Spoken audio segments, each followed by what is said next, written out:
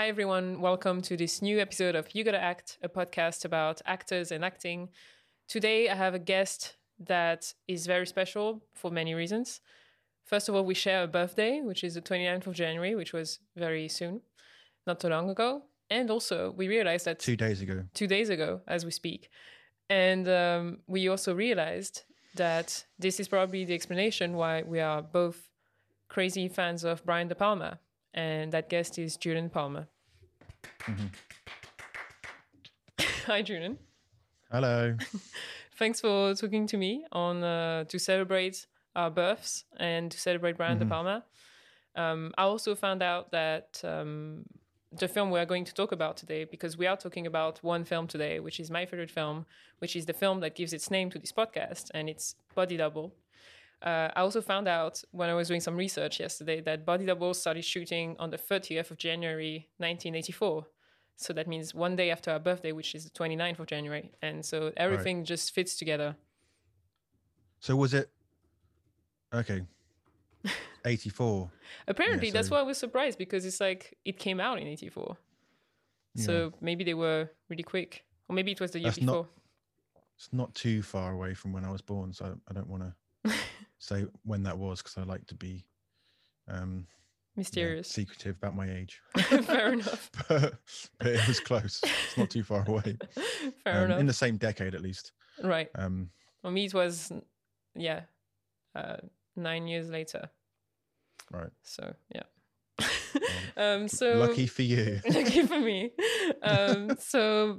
Before we get to talk about the film, as always, can you please, I always ask my guests to introduce themselves a little bit. Can you tell us how you got to where you're at, and also how we know each other? Right. So where am I at? I run both a kind of production company in London. But the reason that myself and Manuela met is because I run a video essay channel called The Discarded Image.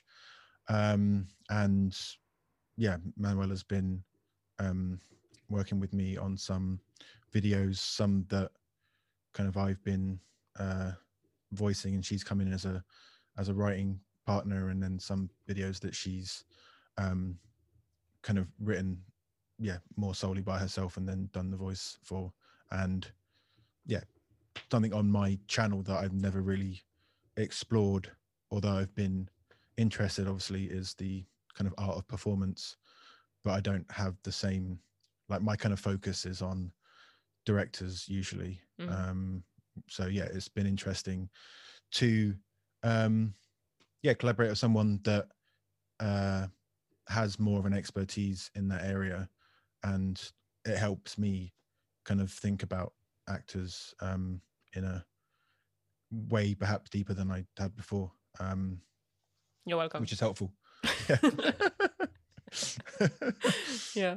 I think we started, I think the first video we made was like in April 2020 or something. So it's it's not been a year yet. It feels like... No. Yeah. It feels like longer though. In a good way. Yeah, well, time right now feels both long and short in a way. True. So true. I can't believe it's been almost a year that we've kind of been in this situation, but yeah, it's mad. So it feels like, because I was thinking earlier when I was walking that did something in the summer, and that didn't seem like it was the summer. It seemed like it was like 2 years ago, but anyway. And how did you get to start your own company, and how did you get to start your YouTube channel? The company I just did out of necessity, really. Like, like I've always wanted to be involved in filmmaking, and I've been kind of doing that, kind of making shorts and music videos and that kind of thing over the years. Did you study film, or did you study something else? I studied film at degree level. Actually, how it fits in with this conversation is I did my final year dissertation on Brian De Palma. Ooh, so coming together. I did, like, from what I can recall, it was mostly about his it kind of started out talking about his, what I thought it was, two core influences, and then talking about him in isolation. So I was kind of comparing him with Hitchcock and Godard, Right. and just kind of discussing how those two influences kind of merge together and how he's the Result. the son of that Mm-hmm. kind of collaboration. I might have mentioned Antonioni as well, because Nice. I know that's a big one too. Mm-hmm. So just I didn't really answer the question, I don't think. So in terms of like the production company, it was besides doing filmmaking stuff, which I kind of see as separate, like the production company was just kind of born out of a necessity of not wanting to work a normal job, and just trying to find production work, and then eventually getting a kind of production partner to help me out. And the video essays, I think one of the annoying things about the video essays is I wrote what was essentially my first video essay about the beach sequence in Jaws, but I think I did it even before like the video essay craze, or no, before, not the craze, but before it. Like I think like Every Frame of Painting is the one that everyone kind of talks about being the I don't know, the one that really kind of exploded the medium. But I was already kind of looking at other people that were doing it before that, like Matt Zoller-Seitz was doing kind of series of video essays. I think he did one on Wes Anderson and Michael Mann and some other ones. Oh, okay. And I think I never kind of, I was kind of into like the kind of blogging film scene, but I was never felt that I was that great at kind of writing about film, like in isolation. Hence why I collaborate with people like yourself. Fair enough. It was only when the kind of video element came into it that it made more sense. So I had like an original series on the movie brats, Spielberg, De Palma, Scorsese, Coppola, and George Lucas, even though I'm not a huge George Lucas fan. And then moved it over to YouTube and started doing it kind of more regularly, and started getting some sponsors, and then having it be more than just a kind of hobby, and it became like another kind of source of employment, I guess, which is what it is kind of more now. I've relied on it more, especially in the last year, because there hasn't been any production work in London. Sure. So I've been focusing mostly on the channel and collaborating with you throughout last year. Right. Makes sense. Cool. I feel like, even written publications now all pivoting to video. And so, it's cool that you were kind of ahead of the curve in a way. I wouldn't say that. Well, I would. I mean, from what you say, it sounds like. But yeah, you have like quite a bit of followers. I know that I had the idea for the first one. I don't know if it was before Every Frame Painting, but it was definitely a long time before I actually put it up there, and that was at least like 5-6 years ago. So wow, long time. Yeah, well, it's cool. Look where you are now. And I don't know where I am. Yeah. So when I asked you to be on the podcast, you suggested doing an episode on Body Double for all those reasons I explained before, which is, we both love De Palma. Also, we realized we were born the same day, not same year, but same day. And also because my podcast I wish I was born the same year, but alas. Let's say you were, it's fine. And also, we the podcast is called You Gotta Act After a Scene in Body Double. So I caught that when you did it. You got that when you yeah? Yeah. Nice one. I think most people are just like, oh, it's just a sentence, but I appreciate it. So when did you first discover Body Double? If you remember. I've got no idea really, because the De Palma fixation became very intense when I was about university was when it was most intense, so that was like 1920. But I remember that I saw Mission Impossible when it came out as a child, and that I loved that. And then I saw Snake Eyes when I was in the States, and couldn't understand why everyone thought it got really badly reviewed, and I just couldn't understand it because I just was so enraptured by it. But Body Double, I know, like, I remember because at my university, they obviously had like a kind of room where they had loads of little TVs. I had the same. And like headphones, yeah. And I distinctly remember, I'm not sure about Body Double, but I definitely remember watching Dress to Kill in that place and just be like, oh God, there's so much sex. And mostly the sex, like there's so much sex in this film. Like every scene, I'm sitting here like feeling quite, embarrassed. But I think it was the first time I watched Dress to Kill. So I was also like immersed, but also a little bit, yeah, a little bit wary that they thought I was watching pornography in school. Feeling like a voyeur because of De Palma. That's the whole point. Yeah. I think so I think, a lot of I don't know which ones I watched first or what have you, but it definitely became a De Palma completist in that era. Fair enough. I think I know I saw the Body Double the first time at a screening in London, organized by Little White Lies, and like it was like you could go for free, maybe, I can't remember. I went, and it was when I had just started writing film criticism, I think, or maybe even before that, I don't know, like maybe a few months before or something. And I just was floored by it, like completely amazed, and just couldn't believe that a film like that had existed all this time and I didn't know about it. And yeah, ever since it's, and I don't usually like to say, I have a favorite film, but if I have to answer, I don't see why I wouldn't say Body Double, because it's just got everything I like.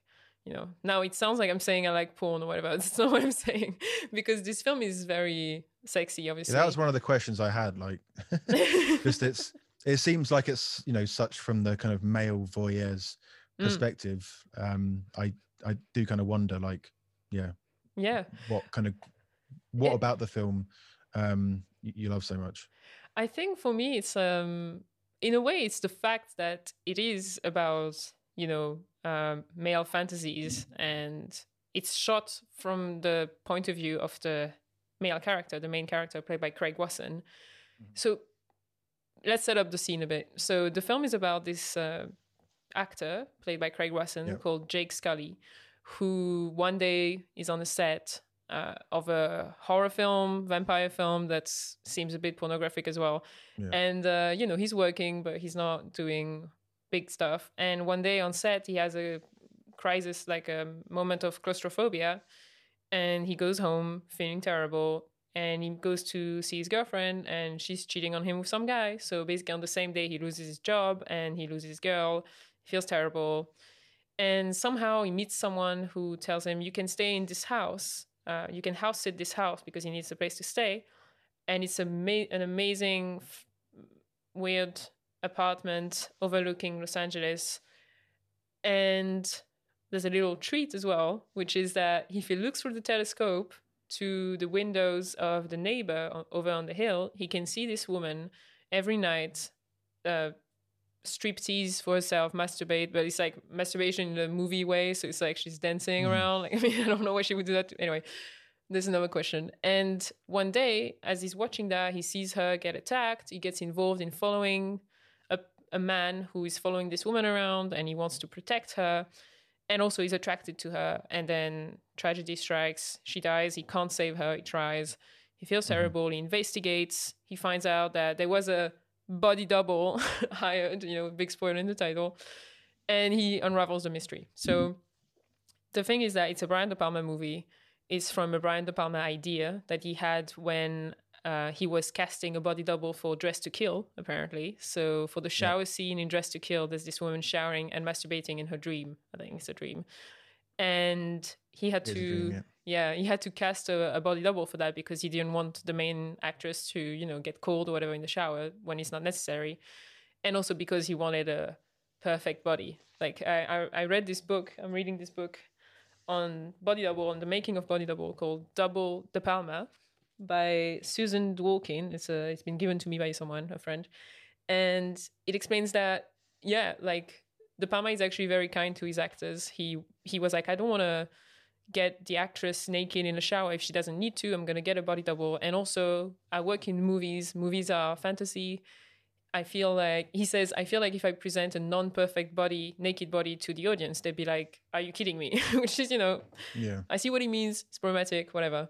But I see what he means. And so basically, long answer, but I feel like De Palma works in fantasy and illusion and yeah, fantasy. So when I watch Body Double, it's a male fantasy of this, you know, quiet, shy actor man following this woman around who's gorgeous, and it's all shot through his perspective, from his perspective.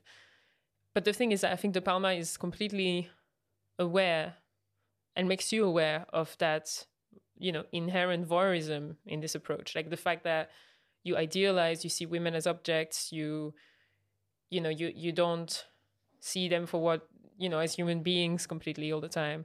And I think that's fascinating, and I think he imbues it with so much humor that to me it feels like a more honest way to make a film than, you know, a male director who's like, oh no, you know, like subtly putting some sexy female stuff in his films. Like, if you want to do it, might as well go for it and make it clear to the audience that this is because your character is a man living in Los Angeles surrounded by male fantasies, and that's how he perceives the world. You know what I mean? So for me, it feels like honest filmmaking in a way.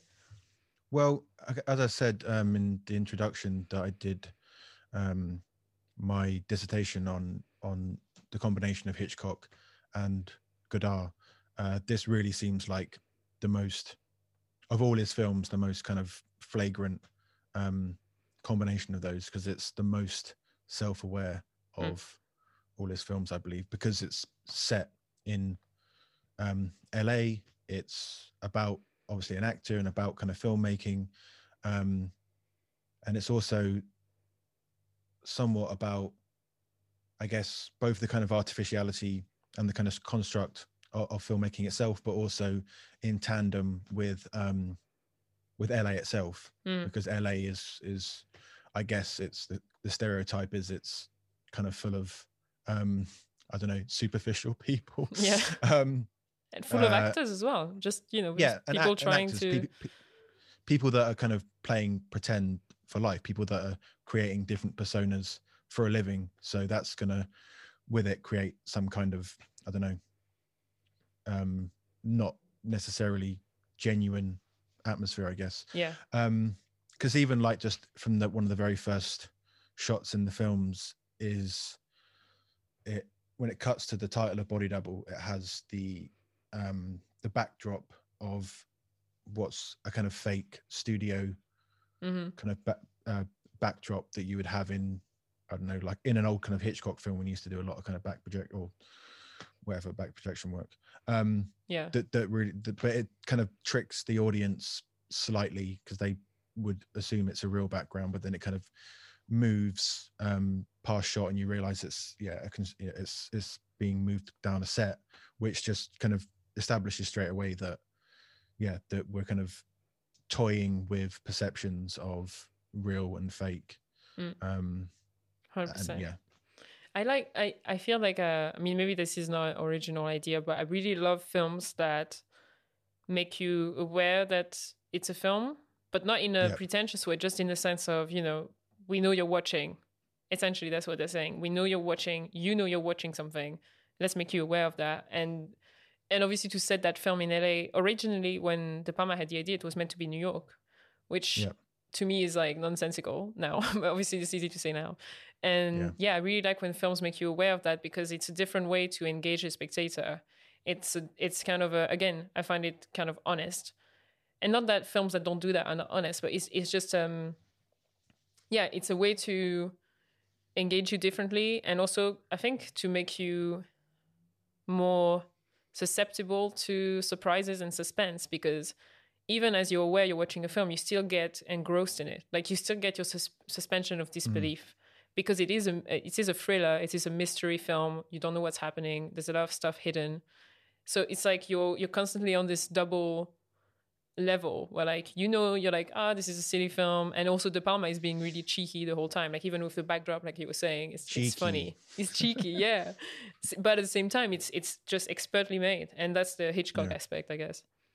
When I did my video essay on Godard a while back, like, one of the things that I was trying to explain was the way he kind of builds kind of self-consciousness into performances. I was talking about Anna Karina, and there's a number of performances. There's one in A Woman Is a Woman, that kind of musically did, that she is like, through the performance, she's like saying something like, oh shit, like I don't know what, like I messed that up, or she kind of breaks in the take and he leaves it in. Or there's a shot where in Vivre say V, I can't speak French. Vivre sa vie. Yeah, you tried. Where like there's a shot of her walking, but like the shot starts before a normal director would start it. Like he's using film where the actor looks like they're kind of getting ready to walk. Right. So it's not natural. And that's something, that he would do in a number of films. And I kind of felt it was because, kind of in relation to what you're saying about it kind of being more honest. I think for him, because he can't, Godard, not De Palma, because he can't make a film without feeling self-conscious about the kind of artifice that goes into it. He has to kind of bring that element into it. Otherwise for him, it feels, he's not going to make a kind of super naturalistic, John Cassavetes style film, because he's just too aware of, which I think is something that De Palma definitely kind of brings in his films. Like he simultaneously wants the audience to be carried along and get sucked into the journey, but he also can't help but make the audience aware of certain, the construct of the filmmaking itself. Totally. And I think what helps, have this double level of like you're aware, but at the same time you get sucked in, I think is the performances themselves. Because they kind of, I feel like the modes of performance kind of switch depending on the character, but also depending on the scene. And I think the Craig Wasson character, so the main character, Jake Scully, I think he's perfectly cast, not only because he looks like a regular guy, it's kind of the anti-hero thing of, Jimmy Stewart, if you want, but not as everyman, because he's a, he said that Jimmy Stewart was definitely the kind of reference that De Palma was telling him. Yeah, makes total sense. But like, he's kind of the LA actor version of that. He's blue-eyed, blonde, nice-looking, kind of handsome, but also like he's got a vulnerability to him. And I think what helps, carry along the film and not make you laugh at it the whole time is that he plays it totally straight. Like he plays it with emotional truth and honesty. Yeah. And there's this moment when after Gloria, so that's the character played by Deborah Shelton, the woman he follows around, after she's been murdered, there's the moment when Jake gets interrogated by a very skeptical policeman who's like, you were following this woman around, like clearly you killed her. And Jake is, obviously shocked. Walking around with her underwear and your and he's got like an old underwear in his pocket, and obviously the policeman sees that, which is very lucky. And Jake feels terrible because not only is he terribly shocked, I'm guessing, because he just saw a woman he didn't see her, but like he saw a bloody drill come out of the ceiling because a woman was getting grilled upstairs. Anyway, so he's shocked, and obviously he's outraged that the policeman could think he did that. And after the scene, after the policeman is done talking to him, he cries. And, it could be funny because like, he looks like an idiot, but also he's crying. And I find his crying extremely moving. Like when I watch Craig Wasson crying in this moment, because it's not like, it's not exaggerated crying. It feels very honest. He just feels terrible. And he's just kind of quietly crying. And that, to me, that encapsulates the choices of performance that De Palma made for this film, where he was like, I don't want you to goof around. I want you to be just, a real person. Jake Scully, a normal dude thrown in a horrible situation, and a very tricky one.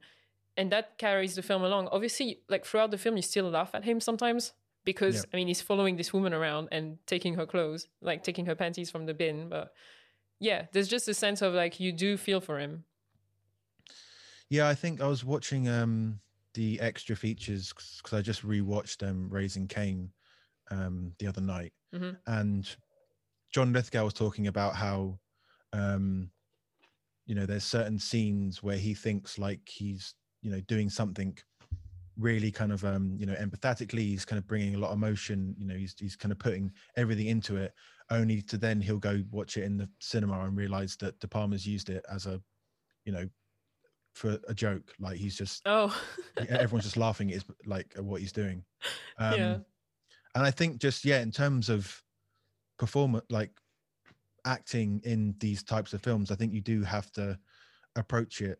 I mean, I'm not an actor, but I would assume you have to approach it sincerely, and you can't like have. I mean, some actors I imagine play roles with a bit of a kind of with a bit of ham and a bit of kind of a wink in their eyes. They're doing it, but I think it kind of works a lot better in this instance because he's just. It was funny because I also watched the kind of interview with Craig Watson around the time of Body Double, and he was talking about the violence, and he was kind of talking about it almost as if it was, I'm not sure, like it was some kind of film that was portraying violence in a very realistic way that was kind of commenting on the brutality, and it just the drill going beneath, like down the guy's leg, looking like it's meant to be like so obviously phallic. Yeah, I know. Yeah, that's funny. I mean, I feel like because De Palma plays with tonality and like tone in a very complex way, like it kind of switches around. Even when I watched Carrie again the other day, you're always in between. You're horrified, you're laughing, you find it so overblown, the spinny camera, like it's beautiful, but also it's ridiculous. It's completely breaking away from realism, if you want. I think because of that complex tone, it must be hard for anyone working on the film to really know how it's gonna come out, what it's gonna look like once you watch it. But what do you think if he would have got someone? Because another thing that I kind of think of is about the fact that I don't know how it would have been then, but certainly now Craig Watson's hardly been an actor that we've seen a lot of since. In fact, this is really like, he's been in The Nightmare on Elm Street 3 and a film called Ghost Story around the same era, but the film that everyone's going to remember him for is Body Double, I think. But how do you think it would change if it was an actor that, I don't know, that was kind of more recognizable, or that we had more of a sense of? I mean, apparently when the team, the producers and De Palma were planning the film, they consciously decided that it wouldn't be a big star, not even like John Travolta, like someone big. It wouldn't be that. It would be someone like pleasant and that someone could emphasize with, but not someone famous. And it's funny, in that book I was mentioning, they say, I think the producer or someone says, no, we from the start we're like, people are not going to come to see this for the stars, for the actors. They're going to come to see it because it's a Brian De Palma film. And I see what they meant, but obviously the film didn't do incredible at the box office really when it came out. And that's, I'm wondering, it's a good question. Would people have appreciated it more at the time if it had a big star? But I think it wouldn't be credible if you had a massive star playing a struggling actor, in that way. And also I think it's because Craig Watson is extremely good at what he's doing, at playing the vulnerability. And I get the feeling watching him that he was completely up for anything. Like he was really willing to look weak and meek and miserable and lame, essentially. And I don't know if you had gotten a big actor, if they would have been okay to play this, because I'm guessing the idea was, if I do this film, everybody will see me as a loser. And that's a shame, obviously, because I think, actors should play all kinds of characters and people. But I think it works really well.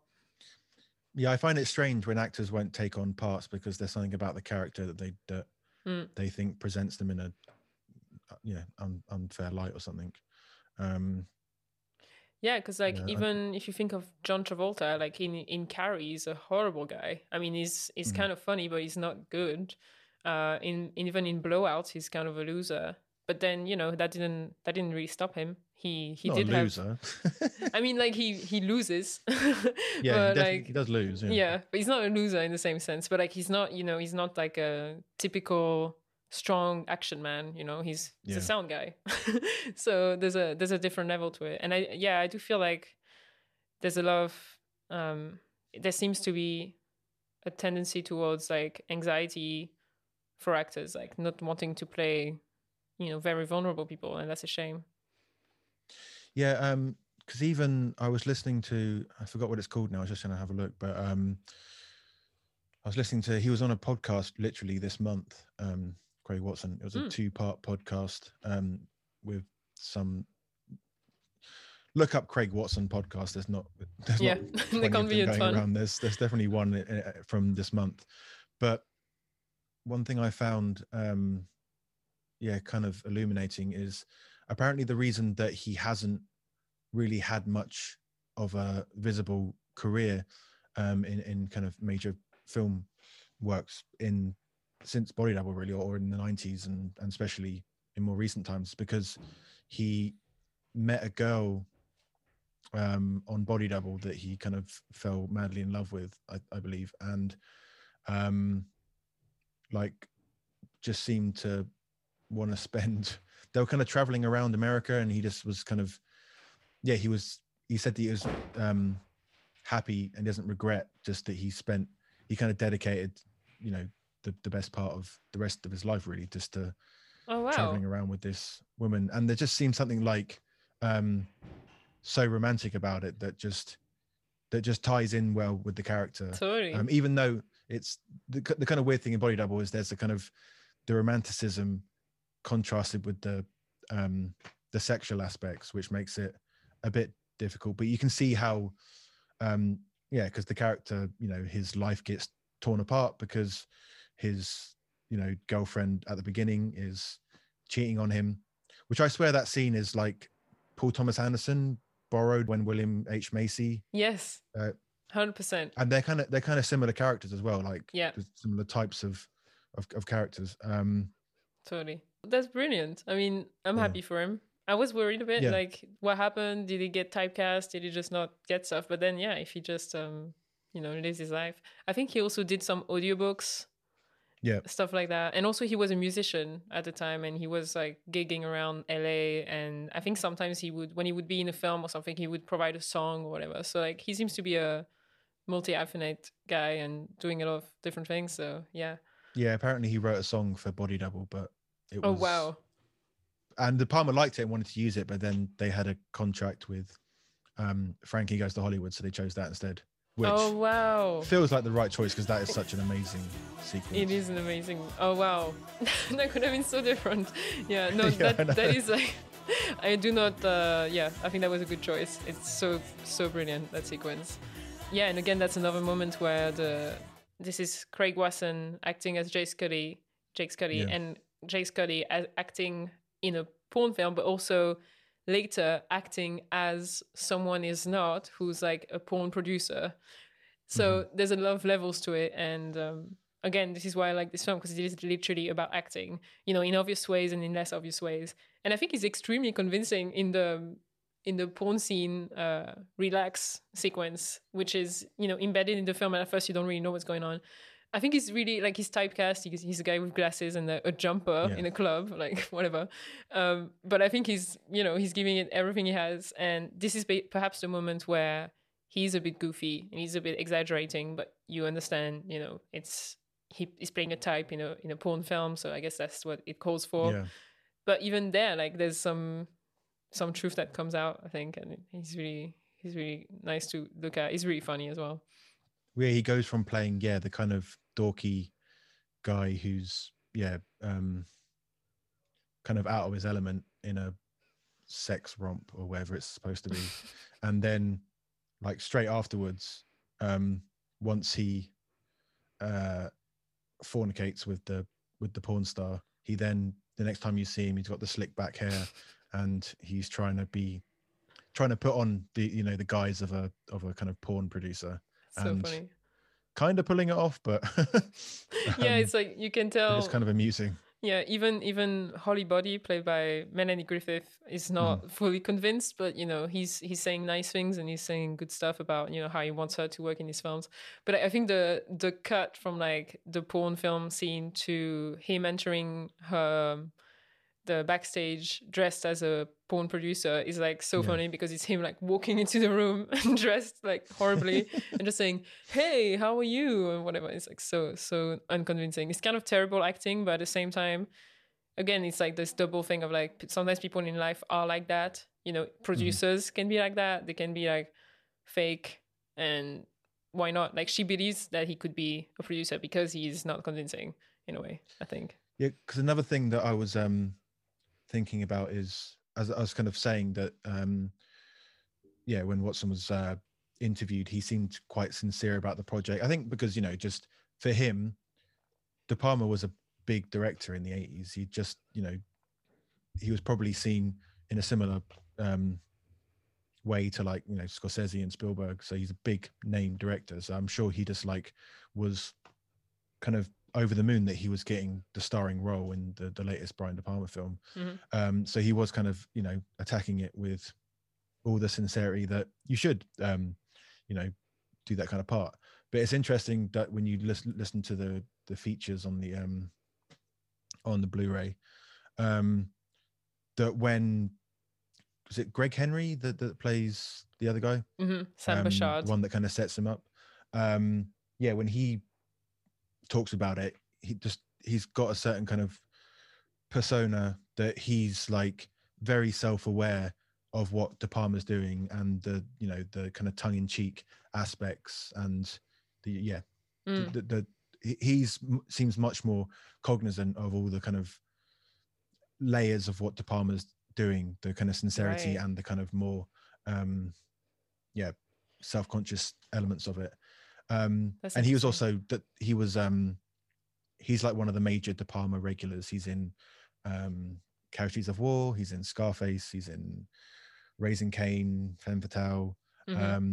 So he's kind of like Dennis Franz as well, who's also in Body Double, but is also in a lot of De Palma films. They kind of play that more kind of self-aware kind of characters that provide the comedy but seem very aware that they're doing that. It's not, the comedy's not coming from them acting sincerely and being put in a ridiculous situation or something seeming ridiculous. It's they're kind of more knowing about it. But it's also interesting that in terms of the way the actors are used, that Greg Henry, that's his name, right? Is it Greg Henry? Yeah, Greg Henry. Yeah, that he is like the one that's kind of manipulating the character. So the same way that he's aware of all the dimensions that De Palma's working with as much as an actor can, but he's also the person that's like manipulating the hero. And there's even like kind of certain moments, like there's that shot when they're in the bar together where he kind of looks directly into the lens. Throughout the film, just you're kind of very aware that he's aware of what he's kind of doing throughout.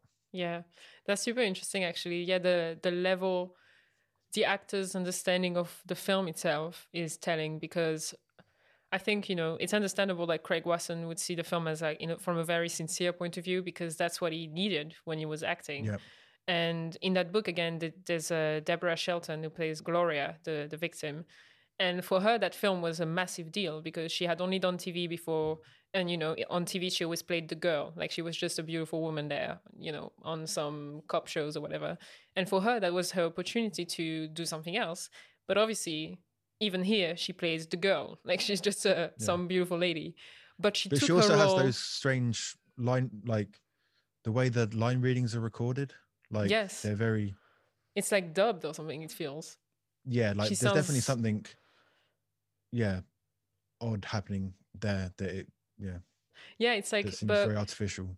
But at the same time, I find that even though she's just a girl, she has moments where she has to be extremely vulnerable, and it's not, she's not just a sex object. I mean, that's her main function in the story. But she clearly, I mean, let's not beat around the bush, but then she has those moments, when she's upset on the phone, when she's like talking to him, finally, she's a bit, it's a bit awkward. She gets to do some stuff. Also the kind of, just the sex object thing, the fact that we're allowed to spoil the film, aren't we? We talking Yeah, about I mean, it? yeah. Yeah. The That's fact it. that it's not her that, because we talked earlier about how there's the kind of romantic part of it. If you want to kind of split those two things up in a man's mind, you have the romantic aspect and then you have the sexual aspect. De Palma's kind of purposely kind of severing those two things already, because the person that's dancing is not her, so he's kind of being sexually attracted to someone else, Holly Body, and then romantically attached to her, I guess, if you want to be super.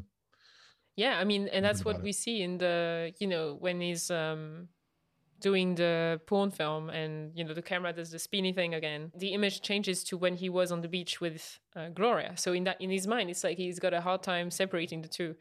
And again, I guess that's one reason why, as a woman, whatever, I like the film too, because it does this sort of arbitrary division between romantic and sexual feelings, kind of allows De Palma to not be just sexual, and also to explain that, there is sometimes stuff beyond just sexual attraction. Like it's not limited to that. He's not saying, it's not like Hitchcock being like, oh, women just have to be looked at, and I don't want her to do any acting, I just want her to stand there and look gorgeous. And he's not really doing that. He's kind of implying that there's more there. And actually, I'm not really surprised that you as a woman like the film, because I watched it with Alice, my partner, and even though she's always seems quite resistant to watch Brian De Palma films, she did really enjoy it. I think she saw it years back.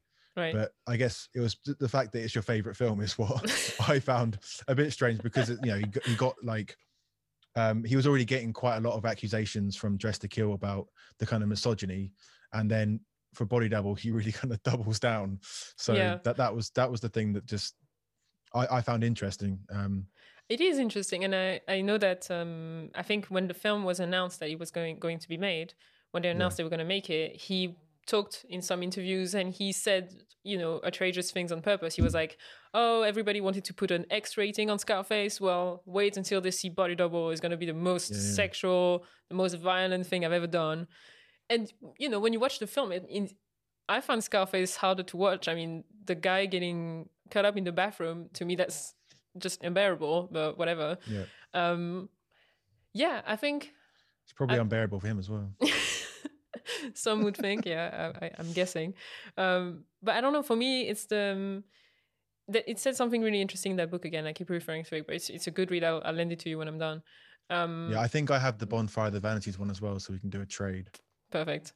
And in the book, it says that, if De Palma was solely interested in women as, sexual objects, as a person and as a director, then why would he, throughout the film, you see, beautiful women or, porn actresses around, and the camera is not focusing on them. So, for instance, when Jake goes to audition for the porn film, and he has to just like say 2 lines and that's it, and he gets a job. Apparently in the script, it just said, well, he goes to the office, he talks to the guy, gets a job. What it didn't say is that when he's in the office, in the background, you see 3 different movie sets for porn films that are set up in the same big building, and you hear, sex noises, and you see beautiful women around, and you see naked bodies all the time, and that's not the focus.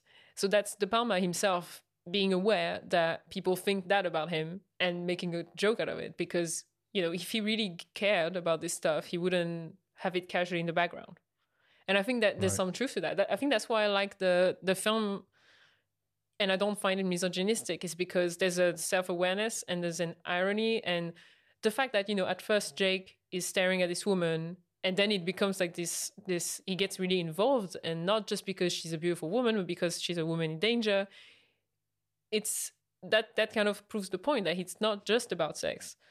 And actually, I remember now when Jake is in the acting class, where the actor tells him, you've got to act.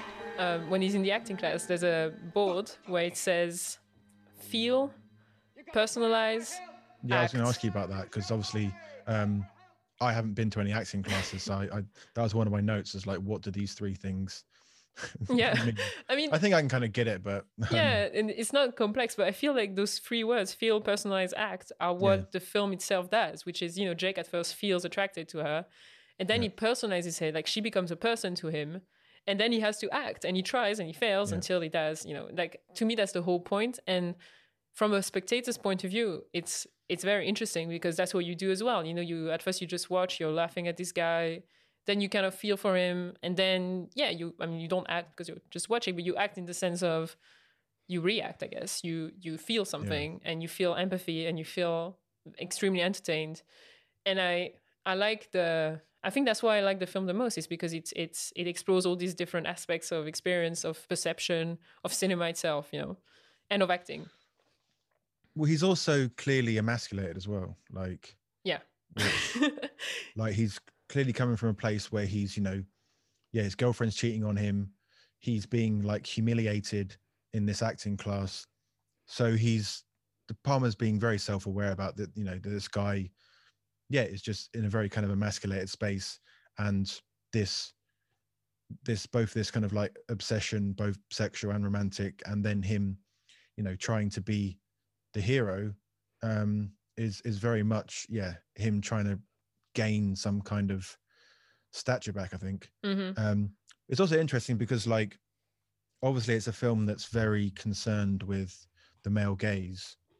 And was it Laura Mulvey who wrote one of the original texts Yep. on the male gaze? I believe so, and she kind of famously talked about Vertigo, but perhaps possibly, was a little bit kind of simplistic about kind of even what Hitchcock was doing there in terms of the kind of gaze, and the kind of point of view, because that's another, again, like the thing that connects both Jake Scully and Scotty from Vertigo is they're both emasculated because, yeah, Jake has the claustrophobia and Scotty has the vertigo of the title.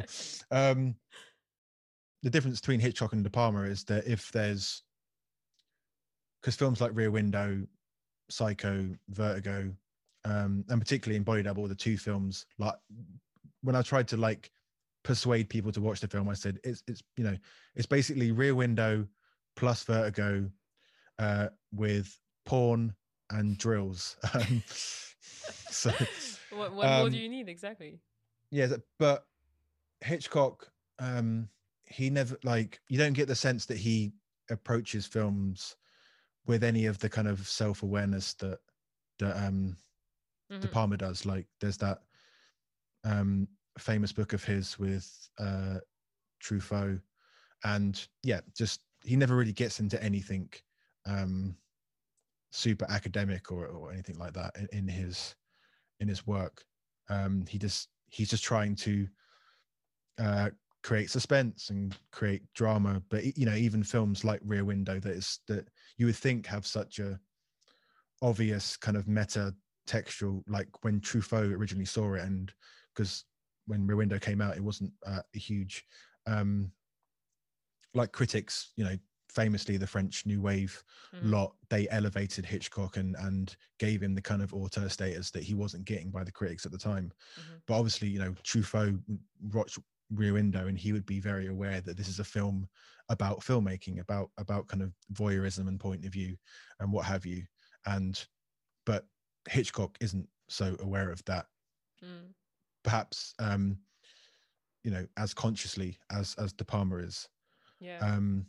But one of the things that I kind of mentioned to you before this that I found kind of funny was the most kind of absurdly Hitchcockian moment in the film is when he has the embrace outside the tunnel and he does the classic kind of revolving around kiss spinny camera, and that's what I call it. with the back projection, with the fake background, and that itself, doing that technique in that kind of context is already kind of ridiculous, because it's just people use it a bit in kind of car scenes, but no one's using it in such an obvious way.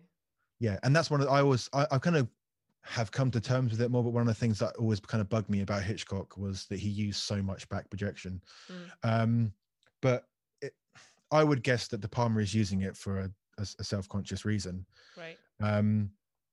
But he was like surprised that the audience were taken out of the scene and they were laughing at that moment, because not only is that just the back projection aspect of it kind of brings you out of it, but it's the fact that it's not just the classic Hitchcock swirling, like the Cary Grant, Eva Marie Saint scene in North by Northwest, or there's one in Notorious as well. But it's the fact that he's like groping her like outside the tunnel, and they've only just like they've met for like 2 seconds, and like he's I love it so much, kissing and groping her at the same time. And it's just like, how could you not think that is ludicrous? Funny. Yeah. And I love that they're like swirling around. Sometimes he's behind her, sometimes they're embracing in like face to face, and at some point she turns around and she's like, yes, and that's what she says. Yeah. And it's like, who was like, doesn't she go, she's like, yes, no, like, and she's like, no, I can't, not like this, and then she runs away. And like, yeah, I don't get it. But when I can't have sex in the open on this beach, like, oh yeah, right now. You can't really. Maybe if I knew you a bit for like 10 minutes, we could do that, but I've only known you for like 30 seconds. Exactly. So we need to progress further down the relationship than that to do this in that exhibitionism. Book, exactly. In that book, it mentions that the whole rear projection thing was kind of a practical thing, because they wanted to have that option to do that. They don't really get like too detailed about the meaning behind it. Yeah. But it doesn't seem that De Palma was fully aware that it would look so distracting, because I think he uses it when Jake is driving as well, and I think it's much less distracting. But that's really funny as well. It's quite funny as well, but it's not distracting in the same way, because like when they start embracing, I think it's just like it's not distracting. I find it amusing. Like when they cuts to that shot where he's like, driving to see his girlfriend after leaving set. Even though there's something very self-conscious, like he's just had this, like, you start from the beginning of the film, like the first thing is De Palma setting up this kind of scary vampire sequence, and then the first thing when he like kind of screams, it's both kind of like a shock, but it's also like hilarious, because it's just so, his performance is so kind of exaggerated. And just all from that, like he kind of leaves to get in the car, and he's kind of walking like he's sad because he's been chucked out of the film. Then he's like, oh fuck it, I'm gonna get over it, and then he kind of smiles and jumps in the car, and then it cuts to that big shot of him like really happy suddenly with the back projection, and also the hot dog I find stand. it funny, and I think I'm sure it's a joke, like I mean, there's also the shot on that really weird suggestive hot dog stand. Yeah, exactly. Like, with the big sauce, and then he turns around, you see it's a hot, and he's like ordering. Yeah, and the guy's like, either the girl or the guy is feeding the other person a hot dog. Yeah, like. Yeah, there's gotta be some self-awareness there. I refuse to believe he didn't realize. But yeah, no, it's delightful. I just think that because Body Double was the film of his where people accused him of going too far, like, and I think he was trying to go too far. But I think just after, like, because we discussed before this podcast, we discussed Carrie briefly, and in that film, like particularly the prom sequence, it's both kind of very suspenseful and what have you, but there's also a kind of self-aware nature of it. But I think just by this point, he's probably been doing this so long, and he's been pushing the boundaries with every film, that he's just like, well, they're just gonna, like, doesn't matter how extreme it gets, they're gonna go with me. And then he finally realized that he did push it a bit too far this time. That makes sense. That's probably it. Yeah. So before we end, I know what I was going to say now, because I had a few notes, because that going to the extent of my De Palma pathology, or like it's not so bad now. Like, I actually hadn't watched a lot of his films for a while, but there was a time in my like 20s when people would like, please stop talking about Brian De Palma, and just, it was almost like a joke in my film class that was like, what is your thing with Brian De Palma? But I kind of woke up yesterday and we couldn't really do anything because it was just pissing down with rain all day. So I was kind of like I was kind of suggesting to Alice, because because of both this podcast and something we're doing on my channel, that I've kind of gone back into the De Palma hole, and I was trying to say, yeah, why don't we just just hang around and watch De Palma films? And she just said, like, yeah, like if it's your idea to, spend the rainy afternoon just sitting around, all day watching De Palma films, I'm not doing it.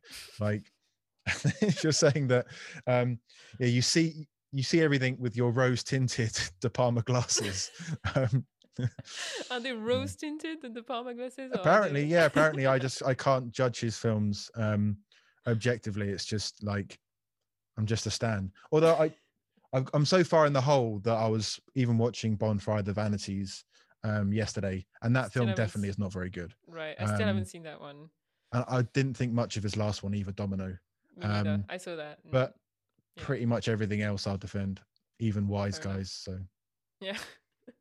I haven't seen that one yet, but yeah. It's not, mate. It's a kind of very light kind of gangster comedy, but it's not. It kind of works for what it is, whereas Bonfire of Vanity just doesn't seem to. Pauline Kael's review is great. She kind of like really gets, that it's a film that just. It's a film that's made with someone that it can only be so bad because someone great is just driving off a cliff. Yeah. I see. Well, just has some very bad ideas. Yeah. All right. Well, and so again, if people want to see more of your work, The Discarded Image on YouTube, where Correct. They will soon see the latest video we worked on together. Yes. And we're starting a new series on. Do you want to say it? Yeah, we're starting a new series on New Hollywood. So we're going to go through a lot of the major staples of that 70s or late 60s, 70s, and just about 80s era. Mm-hmm. And there might be a De Palma film. It's probably quite likely there's going to be a De Palma film. Do you think? Yeah, but which one is the question? Thanks for listening to or watching this episode of You Gotta Act. If you wish to know in advance who our next guest will be and ask them a question, become a friend of You Gotta Act on Patreon. See you next time.